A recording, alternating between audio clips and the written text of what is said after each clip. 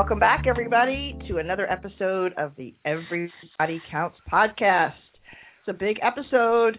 We're breaking down the season finale of Bosch Season 5. So have a lot to talk about in that episode, but, you know, just stuff in general from the whole season. We might want to hit some of the highlights and just celebrate what a magnificent season it was. And then at the end of the podcast, we have a great interview with Scott Clace, who plays Sergeant Mankiewicz. Definitely a fan favorite, and that was a lot of fun. So you can look forward to that. Yeah, wait till you find out what sport he plays. Wait till you find out. Wait till you find out. Yeah. But first, we've got some news. Now, we had a wish list, a writer's room wish list going. We had a poll out there this week. Just different things that have come up on the podcast and from some of our interviewees, things that they would like to see in the show, things that fans would like to see. So we came up with 4 possibilities. Of course, hashtag Save the Merce has been going on since, episode 2, I think. Something like that. Bosch stash, because our dear Titus Welliver would like to sport a mustache for part of Season 6. And we have Beansy for Season 6. Pete and I are desperate to meet Beansy. We got to put a face with this character. Yeah, agreed. And then, unfortunately, I think he got in at the end of the podcast season because Detective Moore, better known as Crate, he would like to have, because he's the best-looking guy on the show, self-professed, he would like to pull out his little hand mirror sometimes at some point during the show, just a little nod to that running gag that he plays. But, you know, his interview was last week, so I think that probably hurt him in the running because we just hadn't been pushing that one for nearly as long. So, drum roll, please, Pete. Okay, let's try that with Jay. Out of cannon. I'm out. Okay, here we go. Yeah. Okay. In last place, sorry, Crate, the Moore Mirror got 5% of the vote. Oh, so sad, Pete. Beansy for Season 6, 14% of the vote. And the first runner-up, the Bosch Stash, with 30%, which means Save the Merce takes the poll with 51% of the vote. He got the majority. The Merce got the majority. I'm not really surprised. Yeah, go ahead, Pete. I figured out a way to make this all happen, okay? You have Beansy sell illegal Merces to Pierce when he goes to purchase his new one, and then you have Bosch with his mustache undercover hanging out, arrest Beansy, and then you have Crate come, and as he's doing the arrest, he could look in his mirror. Yes, or kind of catch it all in the reflection of his mirror behind him. Yeah, you could add them all to one little scene and get everybody wins. Okay, do you hear that, writer's room? We've come up with a solution for everyone to get their writer's room wish. But that was fun. Thanks, everyone, for participating. It's definitely a lot of fun to get behind these campaigns. So, on a more serious but still fun note, Amy Aquino is doing her Alzheimer End All's Longest Day fundraiser again this year. Tomorrow is June 21st, which is the longest day of the year. And that is when they do the longest day fundraiser, and she will be making jam again on the 21st. Anybody who donates at least $300 definitely gets a jar of jam, but anyone who donates $25 or more is in a raffle for some jam and other prizes. So, you know, you can get your name in the hat that way as well. But we definitely want to support her in that effort. It's in honor of her Aunt Florence, and it's a great thing that she's doing and such a worthy cause. So we wish you the best, Amy, and go out there and just check her Twitter, and you will see a link to go where you can donate. Serious cause. Worthy cause. Yeah, very serious. Important. Now, get this, guys. Our pal Tim Lunabus, who played Ed Sung this year on Bosch, shared on his Twitter that tomorrow is also another special day. The LA Police Reserve has named it Michael Conley Day. Chun, chun, chun. That's awesome. 6/21, Michael Conley Day. I think that is super cool. So thanks, Tim, for sharing that with the fans. And speaking of Michael Conley, his fundraiser for My Friend's Place LA with the T-shirts. When I was taking my notes earlier today, they were almost at 3,000. It may very well be at 3,000 or over by now. It was. Okay. When I looked, it was maybe 28 T-shirts away. So that is fantastic. There are 5 days left to order your Everybody Counts or Nobody Counts T-shirt. So definitely jump on that. All right, guys. Anything else before we get into our case review? Yeah, I have two things if you don't mind. Yep, go for it. Don't mind, because I like to talk. Number one, I just want to put out there that if you guys have not seen it on DeJuan Johnson's Twitter or Facebook, he's up for MA consideration. And number one, you should check out the clip because it is really good. I don't even watch that show. Yeah. But wow, first of all. And then second, I think it was earlier today, he put out like a MA consideration video where he just kind of talks about it a little bit, and he's hilarious. If you have not seen it, you need to. It's classic DeJuan, and it's amazing. Check it out. Team Pierce, Team DeJuan, check it out. Good stuff. Then the other thing that I wanted to throw out there, because I know Tracy won't do it herself. If you have not seen what she did, I don't know, was it last week? Was it last week you posted that on FanFest? Earlier this week, yeah. Perhaps one of the most amazing things I've ever seen. Bosch fans, she put together, was it 91 characters? 91. A list of the 91 characters from this season and a little bit about each one of them. So if you ever wondered what someone's name was or what the heck they did, or you're watching an episode now or whatever, you're like, who the heck was that guy? Just Google Bosch Unofficial Character Guide, and I guarantee you it will come up, and it is extremely comprehensive. I'm madly impressed with it. So check that out, too. Well, thank you very much. As I've said when I shared it, it was a labor of Bosch love. So, yeah, I'm happy to put that together for folks, and I hope it's helpful. I got a lot of Bosch love, too, and I'm way too lazy for that. I would have given up about character 8.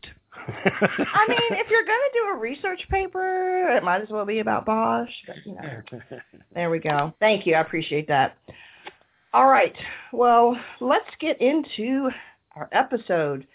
It's titled Creep Signed His Kill, which is a reference to the first episode of the season when RHD detectives Conniff and Espinosa are at Hollywood Division giving a sort of update about a case that they're working on where the creep signs his kill.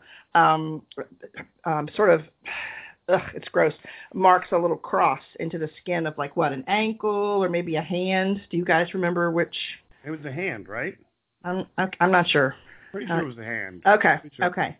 So, but yeah, definitely etching a little cross in there. So we know that last week, Vega and Pierce, when they found more body parts. Oh yeah, hands. So they found hands and a head, and they found a little cross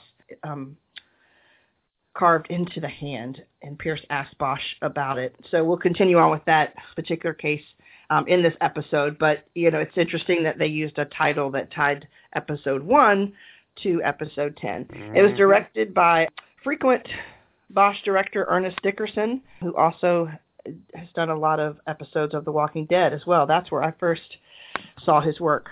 And then written by Daniel Pine and Katie Pine, who I believe is his daughter.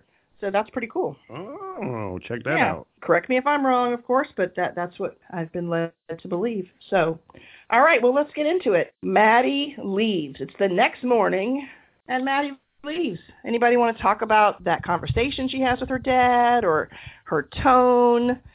What do you want to say about that? I've had so much to say about Maddie this season. So, you know what? She was fairly reasonable this time around. Fairly kind of reasonable till she talked back to him at the end.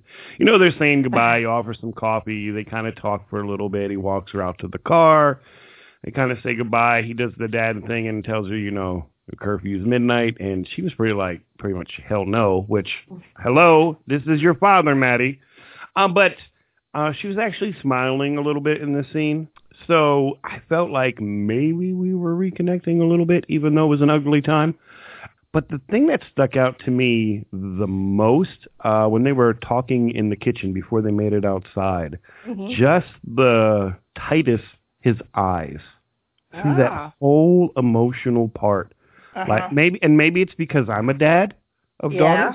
Maybe that could be too. But like, I was hurting. Yeah. I was hurting. Yeah. Because he's really trying. He's really trying. He was. And he was so calm and so... I was hurting. Yeah. Yeah. He offered to drive her, offered to bring the dog. It was... Yeah, it's he was vulnerable. We're not used to seeing Bosch very often actually visualizing that vulnerability. All right, Pete wants to say something. Yeah, I'm going to speak up on 2 points here. The first point is the Maddie point. I think she's running scared. She doesn't know what to do. She has to figure it out. But we're going to talk about Maddie later. Titus in this episode. I watched this episode like 3 or 4 times because I'm really excited for this review. It's a good, wrap up. Mm-hmm. But he had to act out about 5 or 6 different emotions in this single episode because I've seen it. Yeah. And you watch it, and he kills every moment, and it's like he did such a great job. If you guys didn't recognize it, go back, rewatch it, and every moment that Bosch is having a conversation with anyone, just watch his facial reactions and the way he's able to maneuver it and get you right into the moment. And I mean, he's been doing it all along, but this episode I felt like it really stood out for me, and kudos to Titus for pulling it off. Yeah, it did really showcase his emotions in so many different conversations and scenes.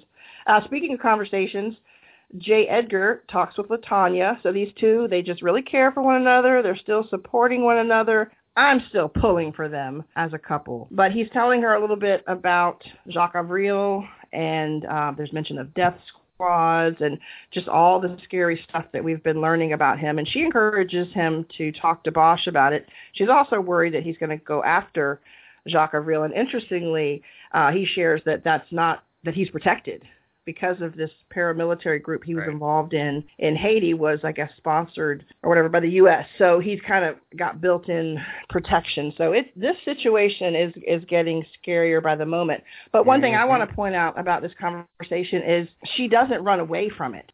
She's been very vocal about fears about his job and fears for him and for his kids and so forth.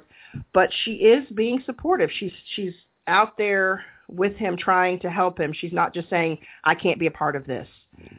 So what do you think about that, guys? Has that changed a little bit from last season, that she's willing to talk about these things and be involved? Go ahead, Pete. I got a lot of feelings on this, too. I just want to say I think it's great that he was able to connect because I didn't talk about it last episode because we didn't really have time, but in the episode before that about how I felt like he was alone, and I was wrong because he does have somebody to lean on. So I think it was a good verification for me of how that's going to work, and she's going to have his back through this whole thing because, like I said, his appearance is alone from the outside looking in, so someone's got to be there for him, and that's her. Yeah. Okay. All right. What do you have, Jay? I appreciate her being supportive, and I like that she's kind of turned the corner and she doesn't shy away from this stuff, or I don't know if complain about it is the right word, because I don't really think she complained about it. She just didn't like it. So I appreciate that. However, if you're going to meet the dude for coffee and you're going to be there for him, can you get rid of the boyfriend and just get back with him? Like, for real. Enough already. All right? I mean, that's an interesting take. What I see is that she's moving, like there's movement. Like she's not ready to give up the safe boyfriend and all that. But the fact that she's willing to talk to him about these things and sort of be a part of it and that part of his life, to me, that is different from last season. So I think. Yeah, but you know what? It's just going to hurt him more. It's just going to hurt him more in the long run. Okay. I know. And you're thinking about J. Edgar, but we have to think about LaTanya too. I mean, she's taking a risk. She's taking a risk by getting a little more involved in talking about this stuff. And so, yeah, he's going to be hurt, but she's afraid of being hurt too. She's afraid of losing him, period. So I think you have to look at it from both of their perspectives. Tracy, you are such a political power player in all this. Oh, No. Stop messing with the dude's heart, okay? Get rid of the boyfriend, get back together, and find a way to make it work. That's all I'm going to say. I didn't want to bring it up. I didn't want to bring it up because I didn't want to, put the attention on myself. But Chief Irving has reached out to me about being his running mate. So, I mean... You're going to join the dark side? Yeah. What are you going to shred things for him? Is that what you're going to do? All right. I'm the shredder. Yes, I'm the shredder. It's a well-paid position. All right. So, well, thank you for those thoughts. Everybody's opinion counts. We know that. J. Edgar also talks to some other folks. He talks to Harry a little bit about it. Harry kind of inquires. He talks to him a little bit, I think, about did he talk about the guns that have resurfaced from the drug bust? I can't remember how the subject came up, but basically J. Edgar kind of said, thank you. I will, talk to you if I need to. Like, Bosch put out his offer to help, and Jerry accepted it when he needs it. It's just not the right time, I guess. He said it's too early to share. Okay. All right. That's exactly what he said. All right. And then, J. Edgar also talks to Marcos and Arias. You want to talk about that, Pete? Well, the two guys who appear to be the big bad guys were the guys that I thought were the big bad guys after the first episode or second episode. But that was a heated conversation. You have to really know Bosch to know, like, okay, they're having a conversation, but he's really singling them out during that conversation. And they know he's singling them out, but they can't admit to anything. But they're kind of like, be careful if you're going to go down this road. Watch your back, yep. And over your shoulder. When he walks out of that bar or club or wherever they were, did you see his face? And then he went into the car. And I've only seen that face on J. Edgar or Jamie once ever before, and that was on the other TV show where he was the big bad guy. I was like, wow, he's going he's going straight Marlowe there. So it was just so tense. They were both, they were saying, if you're dealing with something like that, you're going to be looking over your shoulder all the time. And he's like, yeah, they're going to have to be looking over their shoulder too, even though he's talking about them. And it was just, it was just. Now I do want to say, as a J. Edgar guy, I'm sitting there going, oh no, Jerry, you just got shot like last season or the season before that. You would just remember when he got shot. So like, it can happen. Like, it can happen, and he's fearless. Because I was like, wow, it's this case. If this case carries on, which I believe it will, to the next season, and he gets Bosch on his side and Pierce, it's gonna be a good one. I'm ready. Oh, What are you thinking, Jay?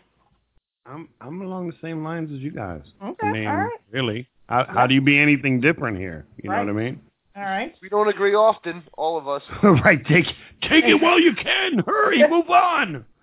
Well, we alluded a little bit to Chief Irving running for mayor. He does make the announcement in this episode that he is officially exploring a run for mayor. And interestingly, he makes that announcement shortly just after talking to Billets about the consolidation rumors. And he assures her that he doesn't really think it's a great idea either, and that's not going to happen under his tenure. Well, what if he becomes mayor? He's not police chief anymore. Is that his way of saying, I'm not really going to commit one way or the other? It doesn't matter what I say because I'm planning to step out of this job and into another role? Did y'all think about that? I think it means you can't mess with Irving. That man plays the game so well. Yeah. It doesn't matter who you are. It doesn't matter. Billets, Bosch, the President of the United States. This dude is on it. And while maybe it's a little shady and maybe it's not so kosher, the dude is on it. You can't mess with him. Yeah. You just can't mess with him. Yeah, for sure. And I think we just keep seeing that. I always, you always are left wanting more from Bosch. You want some more things wrapped up. You don't want to have to wait till season 6. But I on that Reddit, Ask Me Anything with Michael Conley and Henrik Bastin. That was one of my questions was, well, what was happening there? Was he just saying that because he knows he's going to run for mayor and he doesn't really have to be honest about what he feels? And Henrik's answer was, patience, grasshopper. which I thought was great. That's Jimmy's line, you know. So we just kind of have to wait. They didn't wrap that up in a nice bow, but we do see that Billets asking him about the consolidation rumors, and he kind of talks about how he's not sure about it now because the LA Times is reporting those crime stat anomalies.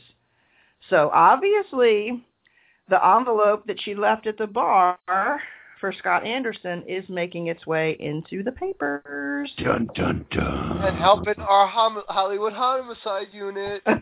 Yep. Would it be fun to try to dial in one of our honorary correspondents? Ding-a-ling-a-ling-a-ling-a-ling-a-ling.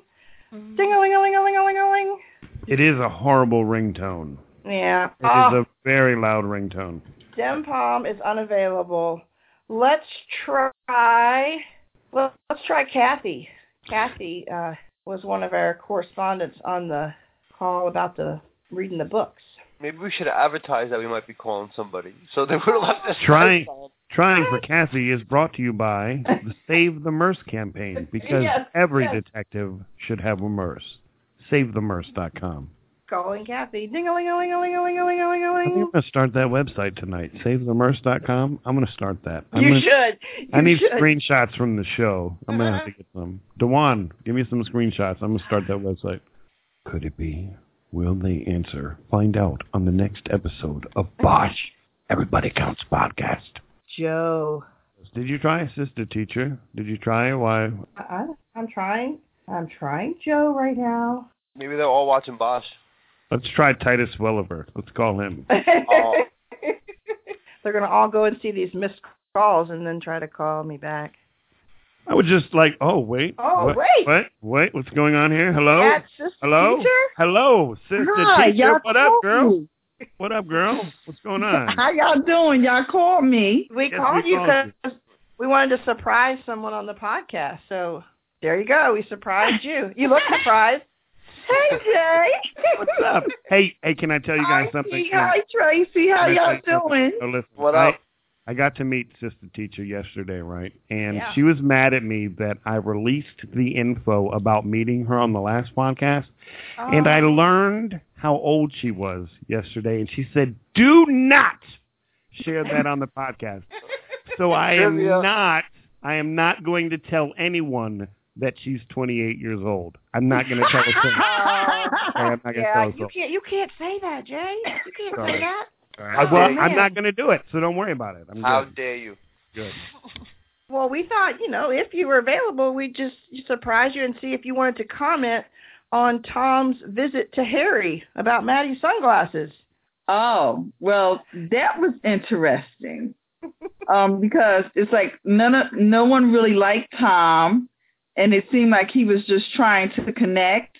And like Harry said, but Harry seems to like him, I think, if he told him to call her. Like he said it twice. Like, I know it's a novel idea because he said he texts her. He was like, but, call her. So it seems like, I guess Harry kind of, I don't know, like him today. We don't know how that might change in the future. Right. And I guess he probably admires that he didn't out his daughter for what she did. And then he said he was on the wrong side of borders. Right. I guess it seemed like where he could see that once the facts came out, he didn't just stick with what was being said in that sense. So I don't know. He maybe kind of likes him, I guess. I'm not sure, but he didn't, fuss him out like he. He kind of went to bat for him by encouraging him to call her. So. Jay, you look like you're itching to say something about this conversation. I should have just punched him in the face, man. Just like, wham! Stay away from my daughter. Thanks for the sunglasses. And you know what Tom was in this conversation? He was humble. And I think one thing that we have all been a little frustrated with was him always trying to impress Maddie and tell her how to do things. And, but he was more humble in this conversation. Don't you think, Pete? Listen. Tom likes Maddie. Yep. Maddie likes Tom. Bosch is a good detective and sees this and senses this. Okay. And he kind of gave his little nod, his little approval. And I think it's a great thing. We might get to see Maddie and Tom in the future. Well, Pete's been planning the wedding. Well, I think that's today. Because if he do something that Harry doesn't like, all hell will break loose. True. Without a doubt. Mm-hmm. Mm-hmm. And without hesitation. You know. So But let me ask you guys a question though. How brave is Tom to go to Bosch face to face to return the glasses to feel him out about matters? No. Yes. That just shows how stupid he is. No. Chivalry is not dead, Jay. Oh, This glory. Harry's future son-in-law. How dare you? well, the other part Harry may like is that he can keep eyes on him. Good point. Also. Good point. Good point. All right, we're going to ask you one more if you have a second to No hang problem. on with us. What did you think about Harry's conversation? He's talking to a lot of different people in this episode. What do you think about his conversation with the chief when he confronts him with the pictures and the missing picture and his extra copy? Well, I loved it. I think he thought he was going to rattle the chief and have some clutch pearls. Uh-huh. I have to say throughout this season, Chief Irving has been kind of stern and questioning and very authoritative. And one thing I can say I learned thinking about those who deal with Harry have to learn how to be calm when Harry starts flying off the handle. You know, he just sat there and looked at him, right? Mm-hmm. And then he just said he was a good detective, and he just did more with his actions. So, and when he did, Harry ain't say nothing. Harry just stood there and looked. You know, like it didn't. The chief didn't get rattled, but it was just very, very interesting. Like he think he gonna catch the chief out there, and the chief was like, you know, challenging Harry. Harry thought he was gonna challenge him, but he turned around and challenged Harry. Like, what you gonna do? You know. Yeah. So it was very interesting. I'm anticipating how that's gonna fall out next season. But it just shows more and more that they have a history, a longer history than we initially thought it was. Mm-hmm. Yeah, it did highlight a lot of their history. And I think we've talked before, the three of us, how we'd like to see that go back even further and get even more background on that history together. But yeah, Harry made it very clear where he says he has a line that he doesn't cross, and you kind of feel like that's the mic drop. But then the chief took it one step further when he shredded that photo. You know, he kind of took the upper hand. And then questioned him, like, and what you gonna do? Like, so that was just real interesting. And he's running for mayor. You know, although I don't think Harry will out him. But it's just real interesting. You know how that whole thing went. I didn't see that coming. I saw Harry trying to prove everything to him. And I'm thinking when last episode when he called Harry about something and Harry said he had one more thing to tie up, I think he sensed Harry was trying to come for him. Yeah. But he didn't back down from Harry, which I think that's important when you deal with Harry. You can't back down from him. You can't be scared of him. True. Yeah, yep, I agree. Well, thanks for letting us surprise you. We're going to let you go and carry on here with each other. Okay, but this is fun. It. Well, we appreciate you so much, and we're going to be sharing your feedback here in a little while.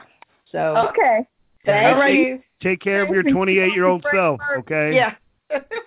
What'd you say, Jay? I said take care of your 28-year-old self, all right? I will. Of course I will. I got to. I won't tell a soul, I promise. All right. Bye. Thank you.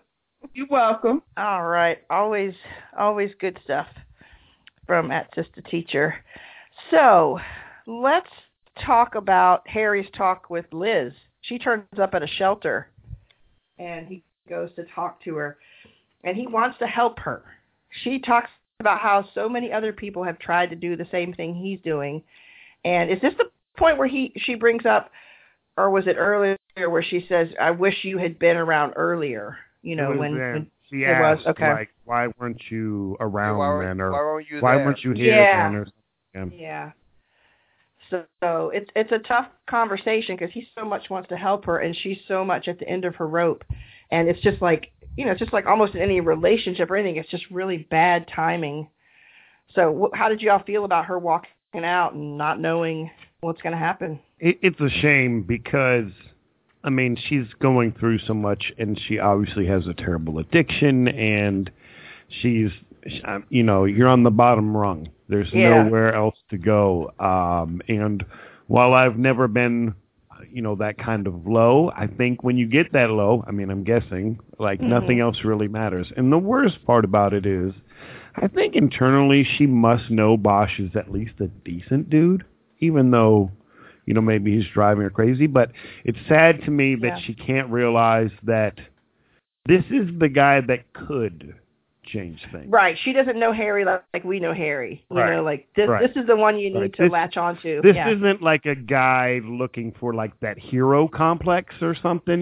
This is a guy that actually genuinely cares. And add in the mix of your daughter, you don't know what that does to him. That's going to eat him up. Even he's nothing to do with it. Doesn't ever have to do it. It's going to eat him up, knowing that something could have been done because he's been there with his mom. So, and she doesn't know that, so you can't really fault her for it. It's just a shame that she can't find a way to lock on to that and chooses to walk away instead. Sad. Yeah, it is very sad. It's a tough scene. Anything from you on that, Pete? Well, I mean, obviously, it's everybody counts, so that's why Harry cares. But I found myself, because I remember I said in the last podcast that after episode 8, I thought, what else could they possibly give us for this season? That we need to end these cases, because these cases were almost, pretty much done. Yeah. Now I'm looking at halfway through this episode, and now I'm trying to figure out why are we seeing this. We're not going to wrap this case up even close to it at the end of this episode is what I'm thinking. So is this another future case for next season? Is that what's happening here? Are they laying out the groundwork for next season since they already have the renewal? Now we have something to talk about. We could have predictions and theories and everything you want to have. This is great. Sure. I was kind of hyped when, and I feel like this is going to be a big deal. This is going to become Harry's big deal for season 6 if you ask me, but that's my opinion. It's sad. It was sad.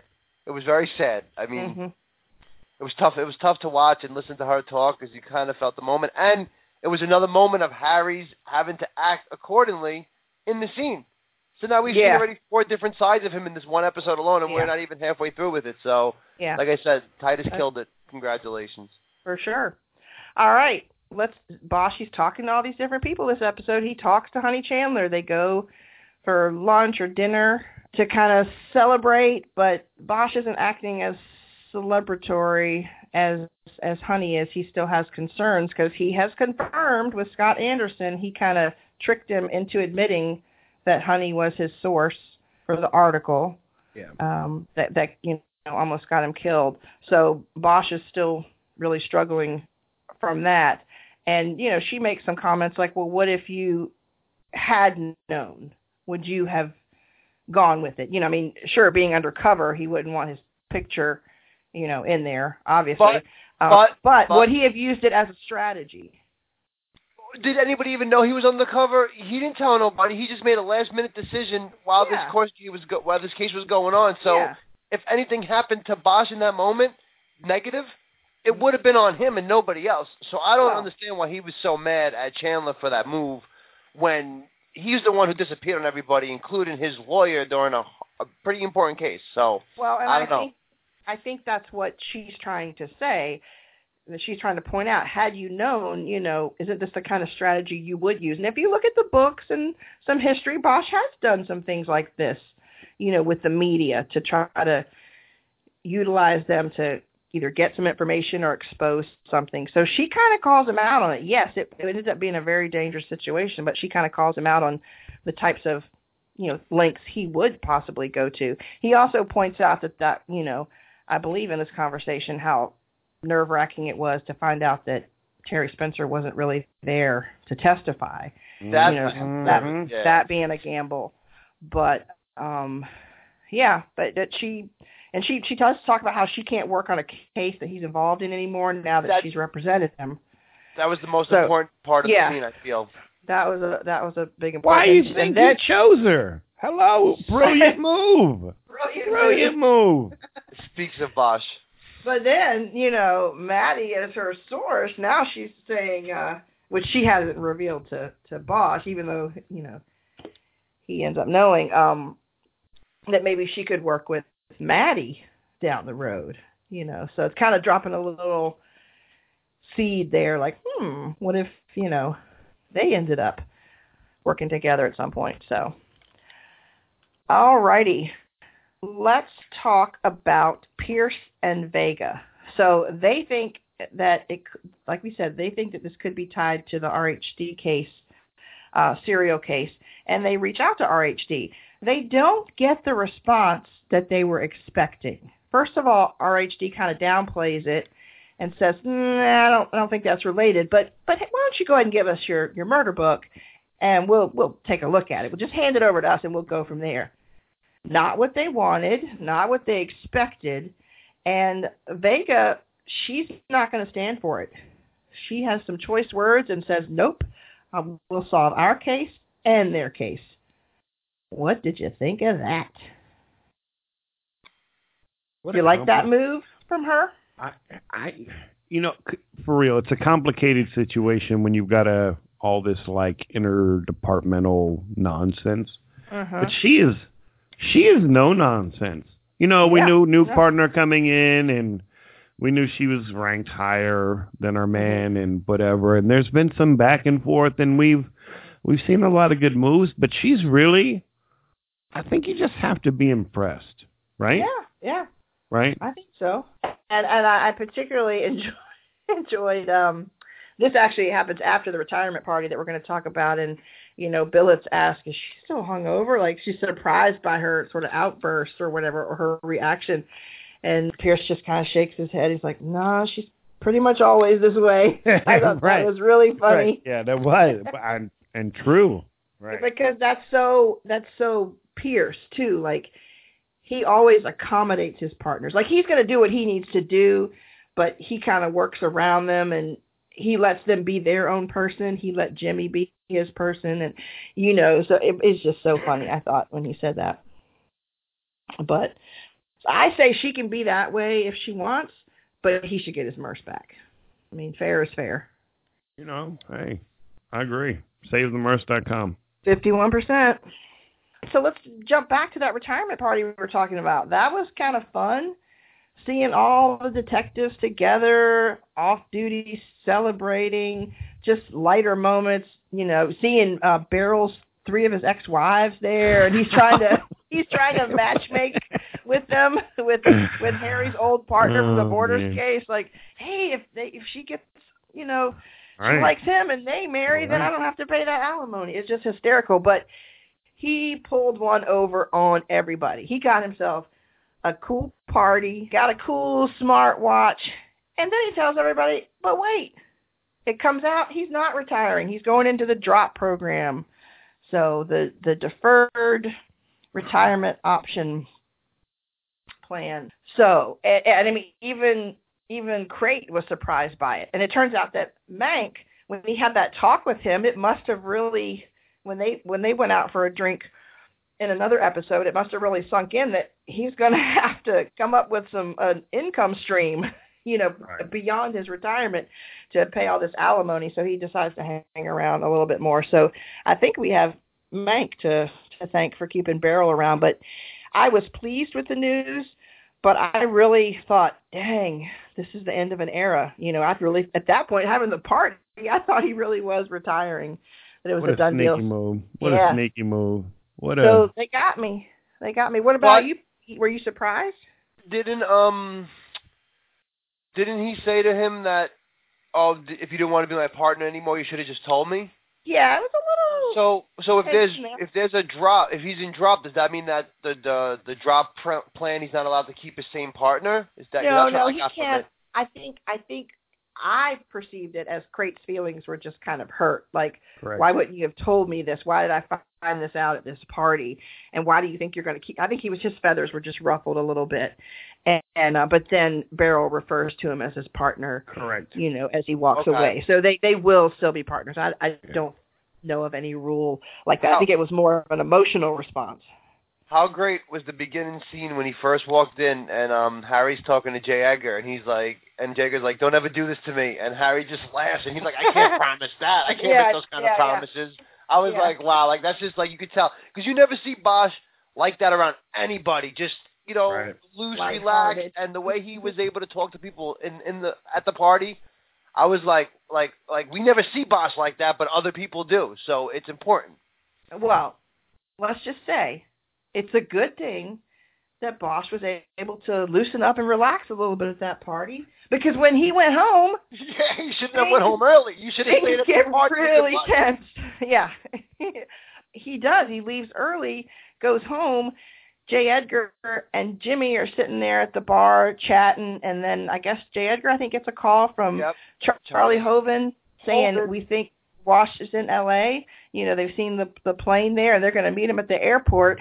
And then does Bosch get the call too from Hoven or from J. Edgar? From J. Edgar. Yeah, it's from okay. He's getting ready to walk Coltrane. He's named the dog Coltrane, and they're getting ready to go for a walk. And he gets the call, and he's sorry, Coltrane, they're not going to go for a walk. And he's going to go check it out. And then Hoven calls J. Edgar again and says it looks like they haven't been here in a long time. And he and Jimmy, like, all they have to do is really look at each other and like, oh, no, they're going for Bosch. Right. And so they head straight to his house. Meanwhile, Wash and the sheriff and Vardy are already at Bosch's house watching, and they're starting to come down the stairs. And Coltrane hears something. They go in the storage area in the basement and hide, and open the safe, and Harry arms himself. The puts vest, on a bulletproof vest. Yeah. Shotgun. Yeah. Yeah. Acts very swiftly. And who wants to talk about sort of the choreography of that scene from there? Well, I just want to say one thing before Jay takes over. This was a terrible plan by a really smart guy. Oh, Walsh, your favorite? Yeah, who goes to a detective's house to attack him? Like, it's like, you don't go into, turf and a field that's not yours. You don't know the ins and outs. I mean, Harry abused them. The whole scene. Harry just maneuvered around them, knowing the area and the terrain, and which we love, yeah. But it's a horrible plan by Walsh. This guy's supposed to be so smart, and he was involved in so much, and averted so much, disaster over the course of his life, and now he's gonna we're just gonna go and sweep Bosch under the rug. Come on, man. Yeah. Do your homework. What do you think? Disappointed in Walsh, but I'm happy for Bosch. It was an awesome scene. Mm-hmm. Do you want to walk us through it a little bit, Jay? The whole thing was fantastic. From them coming over the fence to the dog alerting Bosch.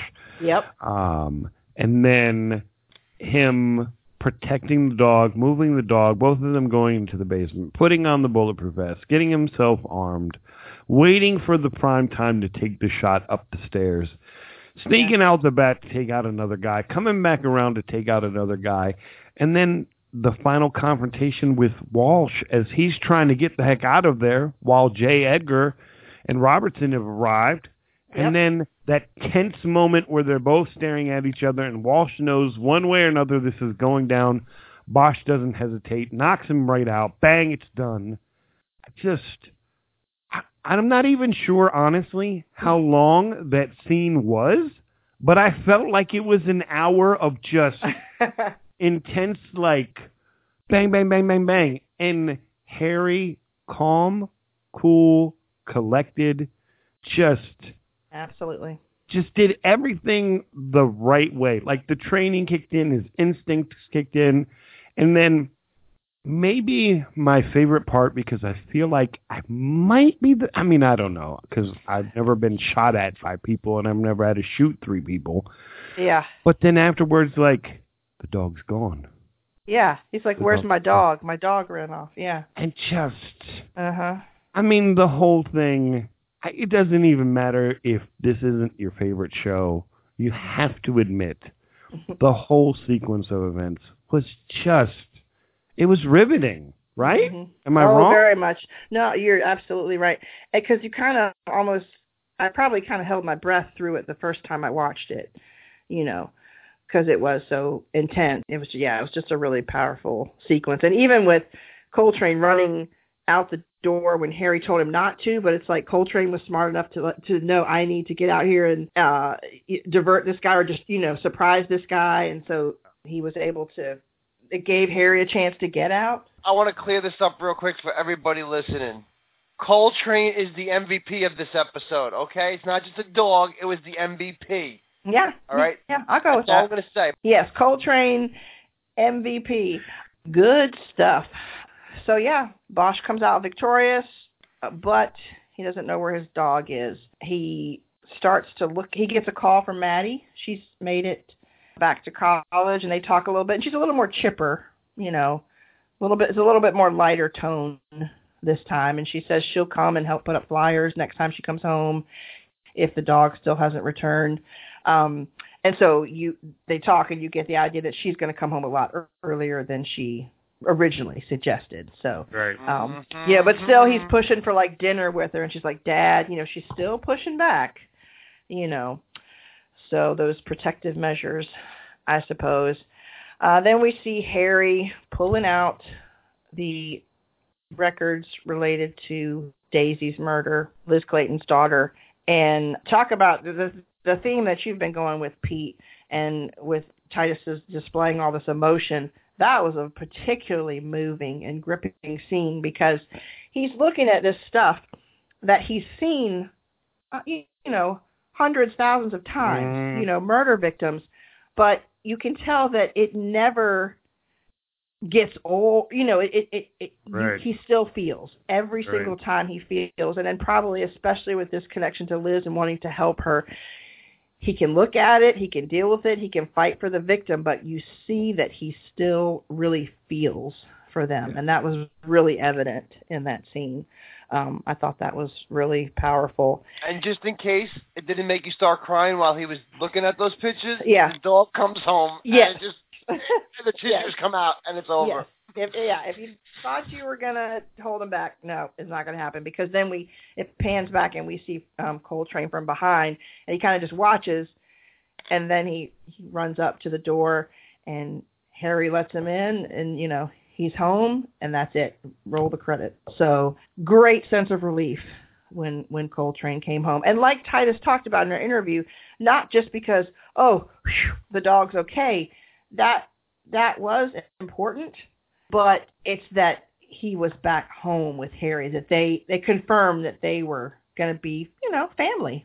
You know, Coltrane is now part of the family. So, and part of the whole Bosch fandom family. Definitely popular with the fans. That was the big finale. On to season 6. What did we miss? Anything that we want to hit up? I don't think so. All right, let's do some interrogation. Don't all go at once. Oh. Well, you normally choose us and make us go first. You pick the categories and then flexible tonight. We didn't want to jump the gun. And let's do a special edition of the interrogation room. You can ask a question about this episode or anything from the entire season. It can be a question for the season or a question from the last episode. You know, I'm gonna throw out a question there. We saw the meeting with Chandler and Bosch. And I have my own feelings about Chandler, but my question to you guys is, because it is going to affect the relationship going forward. You know, she can't take certain cases. He may use her again. You know, any number of things. Mm-hmm. How much of all this really was for Bosch, or how much was it really for her? How much is it really for her? Because I mentioned earlier how, like, it was kind of smart that he hired her, knowing that they now really couldn't compete in court going forward. Mm-hmm. And she could have declined the case, knowing that, because she's a smart cookie. But it was just too delicious, Jay. Well, I mean, that is true. So my question is, how much of this really was to work for Bosch and see if she could get it done, or how much really was this for her? Because this isn't the end. Yeah. Well, it definitely was a high-profile case. I mean, the work that she did ended up getting a public apology from the district attorney's office. You know, so, I mean, she tends to be drawn to those high-profile cases, so it certainly put another feather in her cap. I kind of think that mostly it was because she's just very intrigued by Harry. You know, have been kind of nemesis. I said it. But started working together on the same side in season 4. And I think she's just very intrigued by him, as he is with her.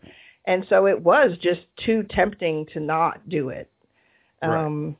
But with that said, I think she took full advantage of that opportunity to work with him and, make herself look good too. Pete from the street. All right, this is simple, people. Bosch needed a really good lawyer to get out of the case that he knew was BS. She needed a really delicious case that she knew that she could get a high profile. And at the end of the day, they both don't have to deal with one of the biggest pain in the butts that they have to deal with on the other side of the courtroom. So it's it's true for both of them. Yeah, win-win. There you go. All right, can I ask a follow-up question then, since you guys both went that way?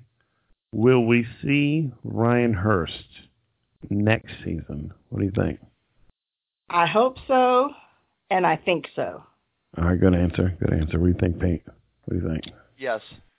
Because I think we've heard that Honey's coming back. So now that we know he's part of her Honey's a fixture. operation.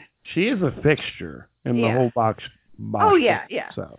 But now that we know he's part of her operation, I don't think we can let him go. They can't bring him in and then take him away from us. No. All right, good. No. Good, yeah, he's a cool dude. Dude. And I am talking to Ryan Hurst next week. Yeah. So Bosch listeners, if you have a specific question you'd like me to ask Ryan Hurst about the season, my email is jay@somanyshows.com. Shoot me an email. I might just ask your question. And might I point out that you're going to be doing a panel with him at a Walking Dead themed convention, because he is on The Walking Dead as well. But that would be fantastic if you can get some Bosch questions in for us fans. Any questions go. So I want to throw one out there. I mean, Chris Browning alluded to it a little bit, but I'd like to get a little more intel about how he managed that schedule last summer, going back and forth, because The Walking Dead films in the summer, Bosch films in the summer. That's on my list, because he is a busy dude, and he's a cool dude. So I want to know. All right, Pete, do you have an interrogation room question? Yeah, I have a good question.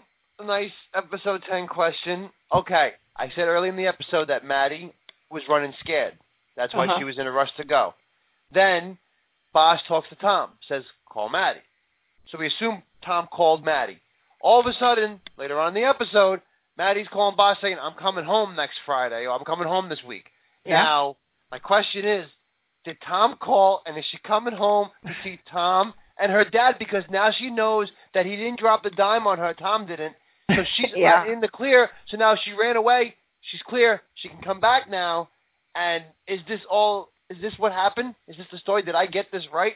You guys that's a good question. I didn't think about if he had maybe already called her. Dun dun dun. I think you're onto something, Pete. I'm in agreement. Jay? I have no comment. Jay, say what you think, not what you want.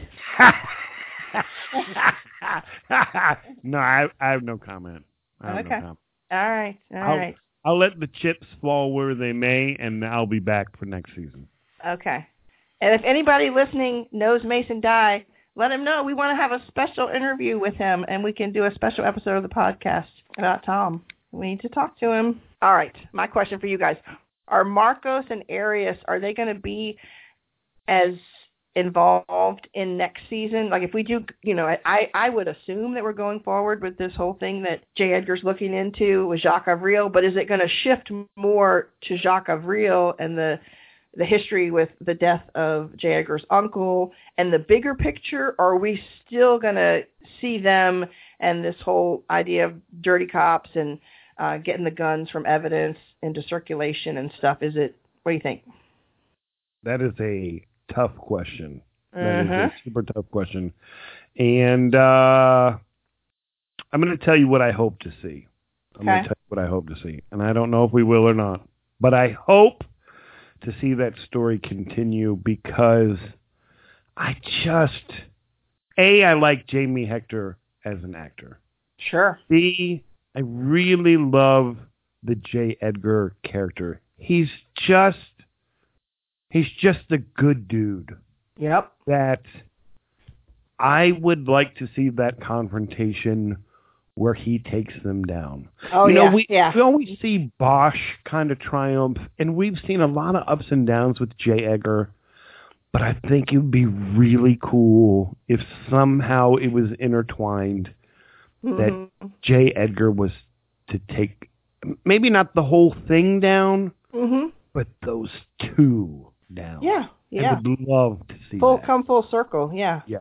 I would like that too. All right, Pete, what do you think? I think we have 3 cases for season 6, and I'm very hyped because I feel like Jagger's going to be on his own one to start. Bosch has his own, and Pierce and Vega have their own. So we're going to get more screen time with Pierce and Vega, I feel, also. But I think that it's absolutely Marcos and Arias. They wouldn't have been featured so much in this season. Okay. And when the vibe and the position they put them in and the situation they put them in to not be a stepping stone to the main culprit. Yeah. I feel. So that last conversation they had with those threats of looking over your shoulder and all that. Yeah. You'll see them go down this season 6. All right. Person of interest. And might I add, person or animal of interest. Pete, you want to go first? As much as I love a good Coltrane, I'm going to go with my man J. Edgar for episode 10. I feel like I don't know.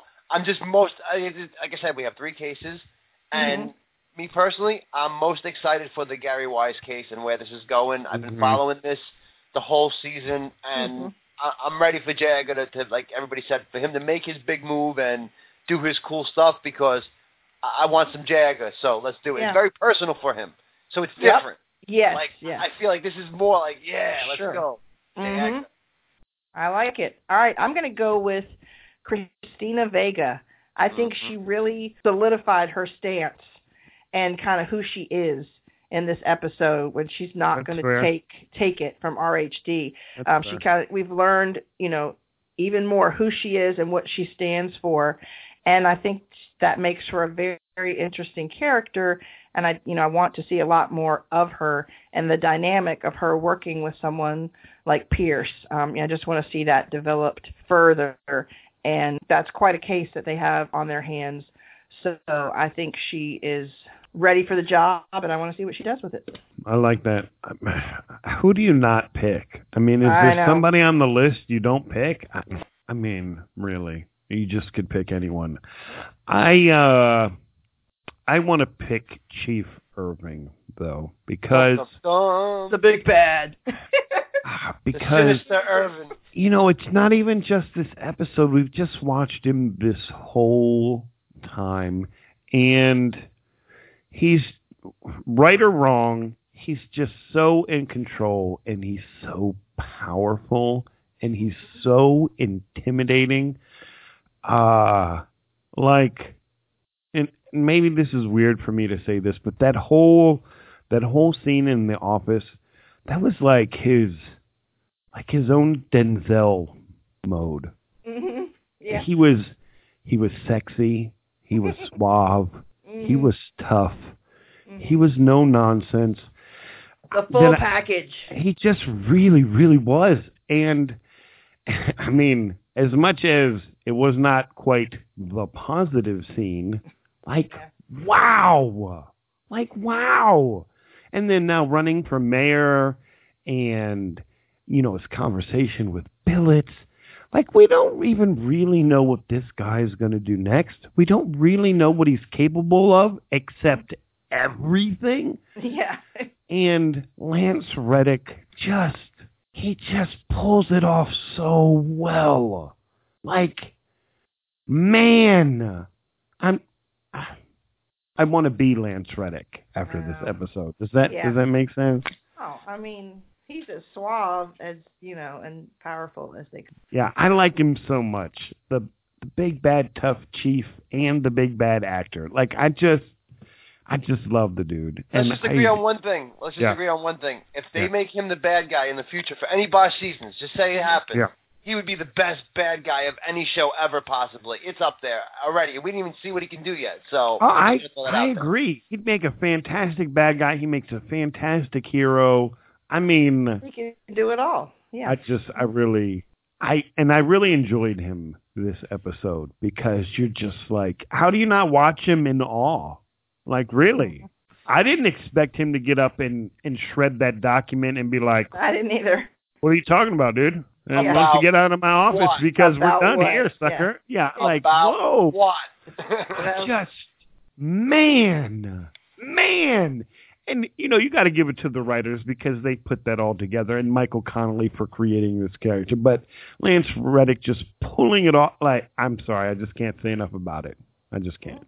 I'm with you. All right, I think it's worth mentioning a little bit of evidence, even though we're at the end of the season. We do have cases set up, potentially, it looks like, for next season. So we do have the crosses being carved into the hands. We know that the Times is reporting on those crime statistic anomalies. We've talked more about the guns from that drug bust turning up, out there. Of course, Bosch is looking through Daisy's files. So, I mean, there's a lot of clues and threads outstanding to carry us over, I believe. Anything else that you guys thought of? I don't think so. All right. Well, we got some feedback for a tip line from Dan Carroll on Twitter, and I just want to point out that Dan is super cool and sent me some really awesome recipes this week, and I am going to be trying out some new quiche recipes from Dan. Thank you very much, Dan. He had mentioned quiche in one of his tweets, and I agreed with his tweet, and I was like, and I love a good quiche. And so he offered to send me some recipes, and apparently I guess maybe he volunteers now as it, but has worked with some mock trial, and he would have this cool breakfast for them every Saturday morning before they practice. And he has sort of doctored and created different and like adapted these recipes for breakfast and come up with, just some things of his own and made them so you can make them really quick. And I love that. If you can make something good really quick. So there you go. But he wanted to say that one, as he has posted many times, best final scene ever. Yeah. He had those words. He said number 2, also, Coltrane is everybody's new favorite dog. I like this guy. And then 3, this is interesting, watch Harry as he begins to review Daisy's file and compare it to the scene where Maddie reviews the report. I guess he's talking about the sexual assault victim that she was working on that case when she's reviewing that file. Mm-hmm. Mm-hmm. He points out, same intensity and focus. Hard to imagine that it was not intentional. I thought that was a good observation. Because if you watch each of them flipping through those files, their respective files, there is very much a look of intensity on their face, a look of empathy, a lot of similarities. So thanks, Dan. And Dan, he says he'll be listening to the podcast tomorrow because he has a retirement party tonight. Yeah, I saw that, man. Yeah. Congratulations. Congratulations. That's a big deal. I hope it's as good as Beryl's retirement party. That looks pretty fun. So. Yeah, I hope you get in, watch a bunch of drinks. Hope your ex-wives, if you have some, don't show up. Follow your star, but wherever you go, don't go by your car. Right. Don't go home early. Yeah, don't leave early, whatever. Yeah. Go home with your friends. All right, do you have some feedback on your end, Jay? No, I don't have any feedback. What are you talking about? I do have some feedback. Sister teacher who we talked to earlier, she said good morning because she wrote it in the morning. And then I also want to point out her first sentence. It was great meeting Jay. I just want to throw that out there. Of course you want to throw that out. You just make it up in the fake news? From 28-year-old sister teacher. Let's start with Harry and Chief Irving. It seems Harry thought he was going to move the chief, but Chief Irving showed him he's not swayed at all by Harry. He stated that Harry is a good detective. Even though he challenged him when he destroyed the evidence, Harry just stood there. This sets the tone for an interesting dynamic next season. I still don't think Harry will out him, and it is now clear he cannot move the chief. Harry killed all 3 of the bad guys that came to his house and had a clue what they were getting themselves into. Coltrane helped to save the day. When Jerry asked Harry if he was okay, he was more concerned about the dog. Those men and what happened was no longer an issue, but his buddy left.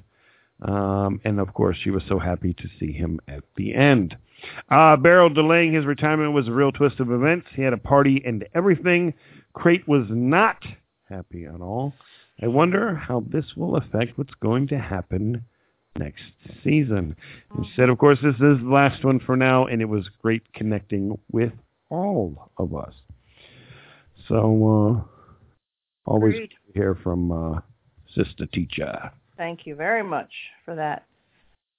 All right. You got some trivia for us, guys? I do. Our guy Joseph came through again, too. All right.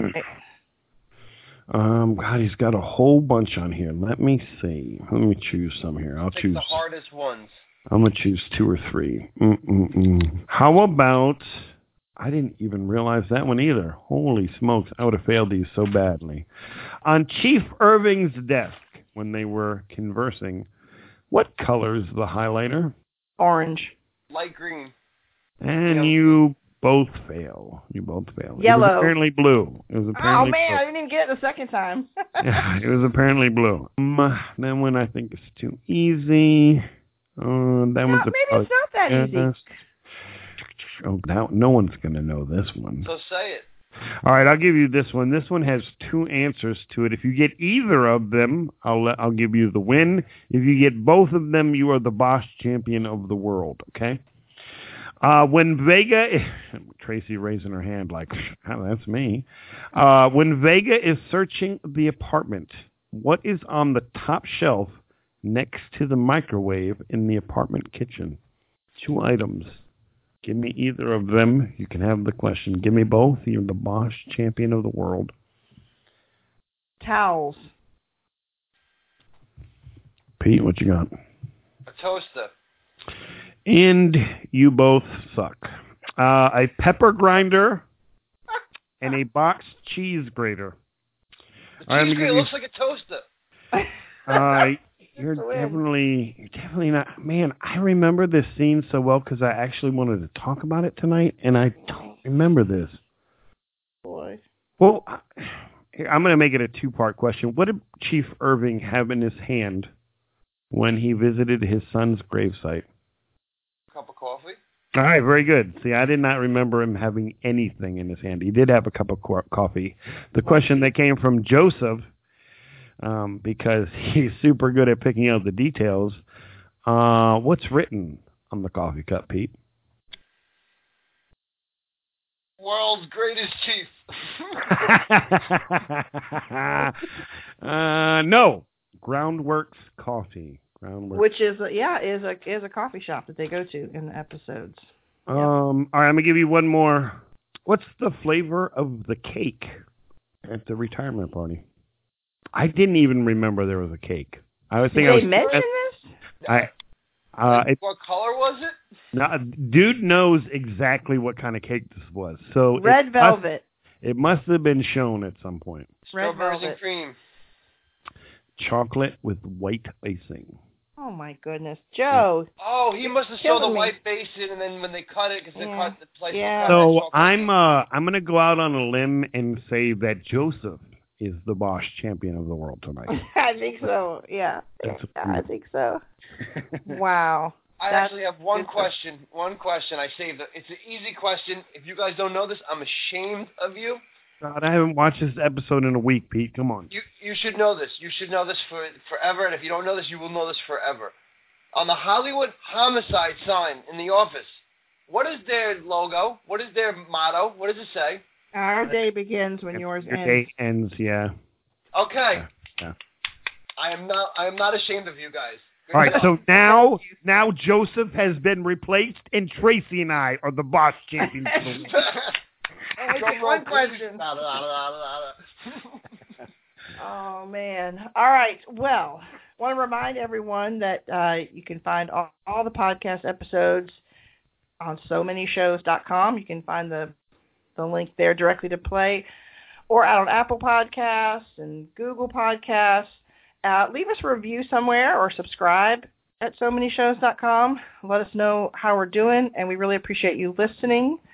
And we'll be coming back with some special episodes, but we definitely know we'll be coming back with the Bosch awards, the Bosching Awards. Everybody Counts commendations. We haven't really nailed down the name, but we did them last year with season 4, and we're going to do them again with season 5. Yeah. So feel free to email us, Bosch at so many shows or Jay at so many shows, with any categories you think might be good, because we're going to start putting together a poll for the fans to vote on, and get those winners and get those announced. So yeah, it'll be a lot of fun. It was a lot of fun last year. It'll be good stuff. So now you get to enjoy an interview with Sergeant John Mankiewicz actor Scott Clace. Great interview. Enjoy, guys. Bye, guys. Thank you.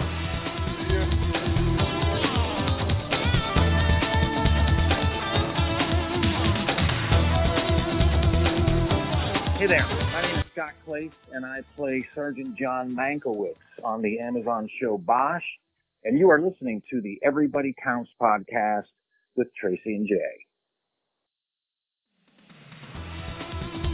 Well, thank you so much for joining us. Again, I'm Tracy, and Jay, my co-host, is here with me.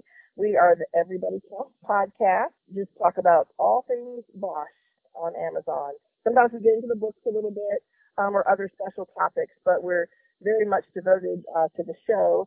And, of course, the name comes from Harry's Creed, Everybody Counts, or Nobody Counts, because we feel like everybody's opinion counts on the podcast. Right. And we do not always agree. Jay, I'm sure, will confirm that. We do not always agree on things that we discuss. Sometimes we have different takes on it. But before we get into the main question, I just wanted to point out that I very much have seen you as kind of the glue that keeps the precinct together. But there are times that even glue cannot hold things together, such as, say, a glass window in season 1. Maybe, yes, pounds, yes. Yes. So just starting off, I was wondering if you could give us any sort of behind-the-scenes tidbits about how that scene was filmed, or anything from your experience that you might want to share with the fans about it. Sure. As you guys probably know, and probably most of the people listening, that was I think the last episode, our first season. Mm-hmm. And Harry and Pounds, they just were kind of going at it the whole first season. And so there was that scene where you weren't quite sure who pushed who first, and Harry came through the glass window, basically onto the top of my desk. Yes. Shooting it, though, I have to tell you, it was kind of interesting, because that's kind of what I call little boy stuff. You know, like when you get to do stuff like that. Like there was years ago, like, gosh, I'm going back a long time. I did an episode of 24 where I got killed, and I threw like one of those cylinders with sand in them, ashtrays that you used to see in like a hotel lobby, through a glass window, because we were like being held because we were supposedly been exposed to some virus or whatever. And then I got shot 3 times in the back, and that's kind of where that term comes from, because that was like, you know, little boy stuff you dream about doing when you want to become an actor. I mean, the way they shot that, though, because we really only had one take, I think, that where we can actually break the glass. Okay. I don't know that we had a spare, but yeah, that was a lot of fun. And we were playing around with my reaction. We weren't quite sure what my reaction would be, so we kind of played around with it before we actually threw him through the glass, because we didn't want to have him go through the glass and then my reaction would be something they're like, you know what, Scott, that just wasn't very good. So it was that kind of thing, and we could actually, I believe, we could remove the wall that goes up from my office to the hallway. They sometimes take portions of that away so they can put the camera there. I hope I'm not giving away too many secrets. Does that answer the question? Yeah, I was just curious a little bit about just sort of behind the scenes. So that's really interesting. And we had a stunt guy. I know we had a stunt guy for Mark, but it was great. I mean, that was a pretty intense moment, though. I have to say that was, I thought it looked on the day. You know, I thought it looked fantastic. Yeah, it played very well on screen, and is certainly one of the most iconic moments, you know, from the books and then now on the show. I mean, everyone remembers that. So I just remember when we came back for season 2, I think Pound's name came up at some point, like in the first or second episode, and we're like, no, he's gone. He's been moved to art theft. You know, he was like completely gone from everything. Yeah. Yeah, my husband was rewatching with me recently, and he was like, "Well, where did that guy go?" I'm like, "He's gone." He's gone. Yeah. Yeah. So, what do you think Mank likes the best about his job? I think that you kind of hit the nail on the head a little bit. That that he's kind of the glue. Okay. That he kind of knows what's going on from top to bottom inside that entire precinct. When I was first offered the role, I honestly, I really had not heard the term watch commander. Okay. And I just kind of thought it was like those guys you see in the old NYPD Blue episodes that are sitting at that big desk when people walk in and they're pointing them up the stairs and that kind of thing. And so I ended up, I talked to Eric Overmeyer, the guy, our executive producer and showrunner, and he set up a thing where I went to Hollywood Police Station and was able to hang out with the watch commanders for a couple of days. Oh, and okay, so cool. that way I was able to kind of see. But yeah, I think the thing that Mank likes the best about it is just that he kind of knows what's going on, and people come to him, you know, when they have a problem and you know, I think Mank always thinks that he knows how to fix certain things. Maybe not at like Chief Irving's level, obviously, but within the precinct with Harry and Crate and Barrel, and you know, and Amy's been relying on me a lot these last couple of seasons, which has been kind of good. Very true. All right, Jay. Now, speaking of that, who is Mank probably closer to, Bosch or Billets? Boy, that's a good question. I gotta say, if you'd asked me after season 1, I definitely would have said Harry. It was interesting. Like season 1, I think every single one of my scenes was with Harry or Titus. Season 2, I kind of went with Jerry for a while. Seasons 2 and 3. And then the last couple seasons, I've been mainly with Amy, unless I went out into the bullpen to talk to the detectives as a whole. You know, that's the other thing about a watch commander that I had no idea. He's kind of like above all the detectives. Like, oh wow, I did not know that. He kind of, well, you know what? I better not say too much because I'm afraid I'll sound like I don't know what I'm talking about. But it's my understanding that Mank kind of oversees the detectives and the patrol officers, and then Amy oversees me, and Chief Irving oversees Amy, kind of a thing. Okay, very good. That's very helpful because we get into some of that discussion on the podcast sometimes. We're not always very sure of the specificities of each role and where they are in the chain of command. It's a lot of people, and sometimes it's hard to tell. So I like hearing that kind of stuff. Well, you kind of talked about this in that question. You know, sometimes it seems like you're the smartest guy in the room, like you're doling out sage advice and keeping the peace with people. But it does seem like your character always comes to it from a delicate position, like not overbearing, kind of like even when Mank goes up to Grace and he's like, yeah, I've been working a double shift, and he's just kind of hanging there, and she's like, what are you really here for, you know? Right. Where does that stem from? Is that something you kind of developed, or is that in the writing? You know what? I think it's a little bit of both. I mean, it's definitely there in the writing a lot. I mean, we really, and I know all actors probably say this, but we just really have great writers on our show. You know, the source material, first of all, is, you know, top notch. Michael Connelly's books. And then what those guys do with it is just, you know, we're just very lucky. You know, I learned a long time ago, you know, I came up in the theater for the most part, like in the first 10 years of my acting career. And I had a teacher tell me one time, an acting coach, say, you know what your job is, Scott? Your job is to honor the writer. That is your job. And I always kind of thought that just made sense to me at the time. I thought, you know what? I can do that. Because I find that out here sometimes you run into a lot of actors, and not on our show, but just in general, that always kind of want to change the words a little bit. You know, make it fit that how they think it should be said better. And what they don't realize is that's totally like just disregarding the writer. The writer wrote it a certain way because he heard it a certain way.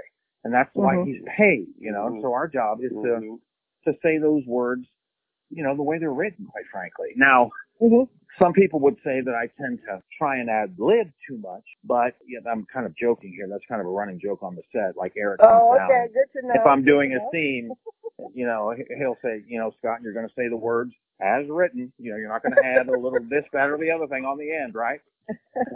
But it's all in good fun. And yeah, but we tend to honor the writer on our show, I think, and we do have some really good ones. But I hope that answers your question a little bit. Yeah, no, that's very helpful. Mm-hmm. All right, here's a tough one for you. So let's talk about Powers for a second. We all know the kind of guy he is. We all know the kind of guy Mank is. If you were to give him your best piece of advice and he actually was willing to listen, what would Mank give him? It's interesting because we did have that one scene together this season where I kind of got into him a little bit, just about like the things he was saying. And I guess the first thing I would tell him, if at all possible, Powers, think before you speak. That would be rule number one. And the second thing would be to just, if you don't know or you're questioning something, ask somebody who knows, and do what you think. And if they're not around, do what you think they would do. Okay. Sage advice for sure. Yeah, definitely. Well, if I were at Hollywood Division, I would certainly want Mank in my corner. So what are a couple of the most important ways that I could earn Mank's respect? A couple of ways you could earn Mank's respect. Well, I would say it kind of goes back to a little bit of what I just said about Powers. But, try and honor the uniform. You're wearing that uniform, and that actually means something. If I could just kind of go off on a tangent here for a second, one of the greatest things about doing this job for me has been my exposure to some of the men and women in uniform. That sometimes on the set, it just like doing some background work for us, and I always try to talk to them. But our consultants have just been. Our first season there was a guy named Officer Rick Jackson. He was a detective. I mean, he was with robbery, homicide. He was, this guy, and he's just the sagest. And maybe that goes to where some of my Mank stuff comes from. Okay. But this guy is so kind, and he's become I don't mind saying he's become a very good friend. We talk on the phone, even though he's now up in the San Francisco area. And then when he left, we got, Mitzi and Tim, and they're just great. I ask them so many questions about so many different things because I never want to get it wrong. I'm like you, Tracy. Sometimes, I didn't know how many stripes, what each stripe meant on the side of my uniform. Is that a sergeant stripe or is that a? And so I always try to ask them questions. And so that is, but it's just been such a blessing because I just didn't really know that many police officers. And let's be honest, and sometimes in today's climate, they don't get the best, representation in the media. They really don't. Right. And I just have to say the ones that I have met and been around, they're just top drawer people, they really are. That's great. That's very good to hear. All right, Jay, what do you have next? So your character definitely helps to provide some comic relief throughout the show. And originally I wanted to ask you, are you naturally kind of as witty as he is? And I feel like you probably are. So I'm going to change my question a little bit to how much of you and Mank are similar? How much of you is really inside of Mank? Oh, I think a lot, actually. I really do. Cool. I think when I was younger, when I first started in this business back in, my wife and I moved out here, I think in 96 or 97. We had just gotten married. And, but I mainly did a lot of half-hour shows. I did, some of the ones you might remember, Third Rock from the Sun. Yep. And I think my third job out here, I was actually on the very last Seinfeld. Yes, you were the jailer. I was the jailer. That's right. So we haven't. My character has not strayed far from that. Now I'm still a police officer. But yeah, I think it's funny because I felt, maybe this is, maybe everybody feels this way, but I felt like I was funnier when I was younger than I am now. Now I feel a little bit like, get off my lawn guy sometimes. But I do, maybe that's just having a 15-year-old and a 17-year-old daughters, But I do feel like that yes, and sometimes that's where if I get, I'm joking when I say get in trouble, but sometimes I want to kind of make Mank more of a comedian than is probably, prudent, quite frankly, as a police officer. But yeah, I love playing the subtle humor. Yeah. I really do. And I kind of, when I love being the guy in real life sometimes who just makes people laugh when they're not expecting it, like just with a little quip, a little, something under the radar, just a little aside kind of a thing. Mm-hmm. And I feel like Mank is good at that. I feel like he's good at that. Yeah. Kind of breaking the tension, quite frankly. Yeah. Yeah, definitely. Yeah. Well, which can be a management style, True. Very true. Yeah. Yep. That's very nice for you to say, by the way, that you enjoy it. I did hear that, even though I was talking yes, over no, you. we do, absolutely. So we talked about how Mank always seems to be on the pulse of the precinct. He's entangled to some degree with all the cases. But as fans, we'd love to see his storyline expanded even further. What might be a good plot point that could showcase Mank in more depth? Well, I mean, I could say, I could maybe channel my inner Gregory Scott Cummings and say he becomes a male gigolo. But did he tell you he was good looking, by the way? I don't know if that came a few up. Times. Yeah, a few times. Mm-hmm. I know. Just a few. He's a total cut up, that guy. I really love him. Great. Well, it's funny. I know that there has been some talk about possibly him.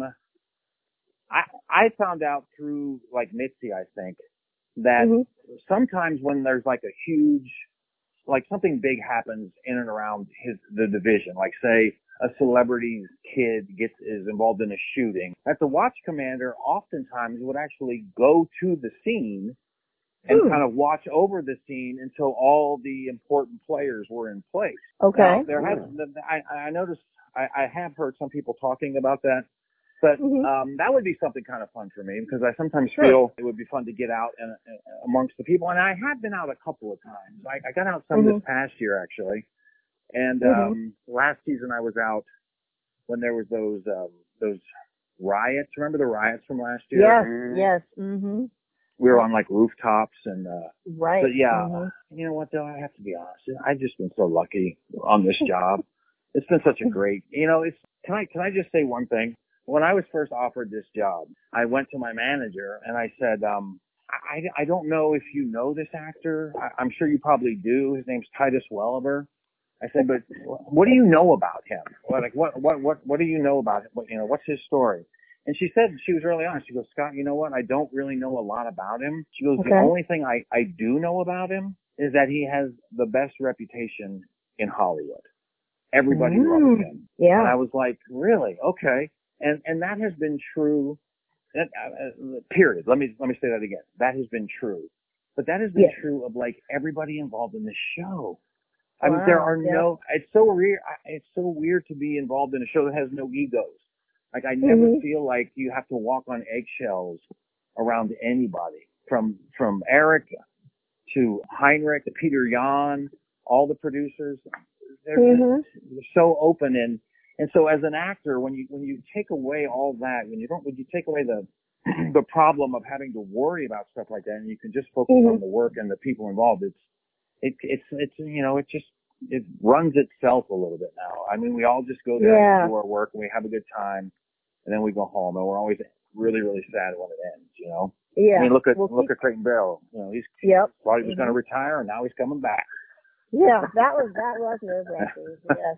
Well, it's interesting because sometimes it feels kind of like Jay and I are doing our own investigation with these interviews. We ask these questions, and we end up getting so much of the same sentiment. Everyone has commented how wonderful the cast is and working together and the professionalism and all that. So I feel like, Jay, we're doing a good job with our investigation. We're getting good, solid intel. Don't you think, Jay?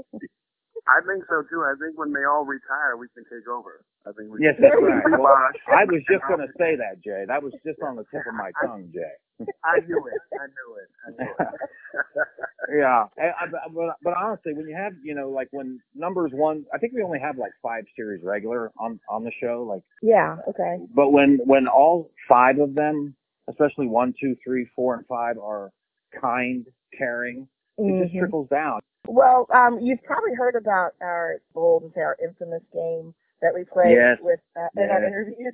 So it's gotten a little bit of a reputation. So Jay's going to cue up the game, and we'll go through some fun scenarios. All right, great. The easy questions are over. Now they're done. Okay. Yeah, I'm sitting in my own personal hot seat here at home, so go ahead. Yeah. That's right. And the camera's on you. We just didn't tell you about it. All right. The good thing is, we give you multiple choice. And there really is no right and wrong answer. So you can't really mess it up. Your multiple choice answers for these questions, you're going to choose between 3 of your colleagues, either Amy Aquino, Titus Welliver, or Ryan Ahern. So you have to choose one of those 3 for all of these scenarios we are going to present to you. All right. You ready for the first one? So Scott, it turns out you've taken up drumless, and now you've been taking them for a while, and we need to know which one of those 3 would actually allow you to come to their house for a little performance. Okay, am I bringing my own drums, or do they have drums in their house? No, I think you got to bring yours. I think you got to bring yours. Okay. Yeah. Well, I know if you follow Titus at all on Twitter, the dude loves music. I mean, he posts so many things, so many bands. So I'm going to say Titus Welliver. Ding, ding, ding, ding, ding. I think that's a good call. I like He's even got his own bell, Tracy. That's right. Yeah, he's got his own bell. I know, we have to do the bell. That's my side gig. There you go. Number 2, you're looking for a new smoothie place. Who would likely make the best recommendation? Well, Amy probably thinks they're unhealthy. Let's go with Ryan on that one. Okay. Very good. I like it. Interesting choice. All right, so July 4th is right around the corner. You decided to have a huge cookout, but you don't want to do any of the cooking, so you need one of these 3 to manage that grill. Who's going to do it for you? I'm going to stop you right there, and that's got to be Titus. I could totally see him taking over a grill. And it's not easy for a man to give up his grill. You know what I mean? True. It's true. Yes. Yeah. And, I could totally see him being just kind of holding court there. You know what I mean? Okay. While he's grilling. So, I have a visual. There you go. Mm-hmm. Good. All right. Number 4. You are part of the World Team Ping Pong Championship, but your partner, DeJuan Johnson, can't make it at the last minute. Naturally. Yeah. So who's going to sub in for DeJuan? You know what? And I'm not just saying this because I haven't said her name yet, but I'm going to say Amy Aquino. She's a competitive little gal. You know what I mean? She's got some fire. So, and I have a funny feeling that Amy knows how to play a mean game of ping pong. I'm going out on a limb there, but I think I'm right. Okay. We got to follow up on that one, Tracy. Yeah. We got to follow up on this one. We'll follow up. Do you guys play ping pong at all? I used to play at work.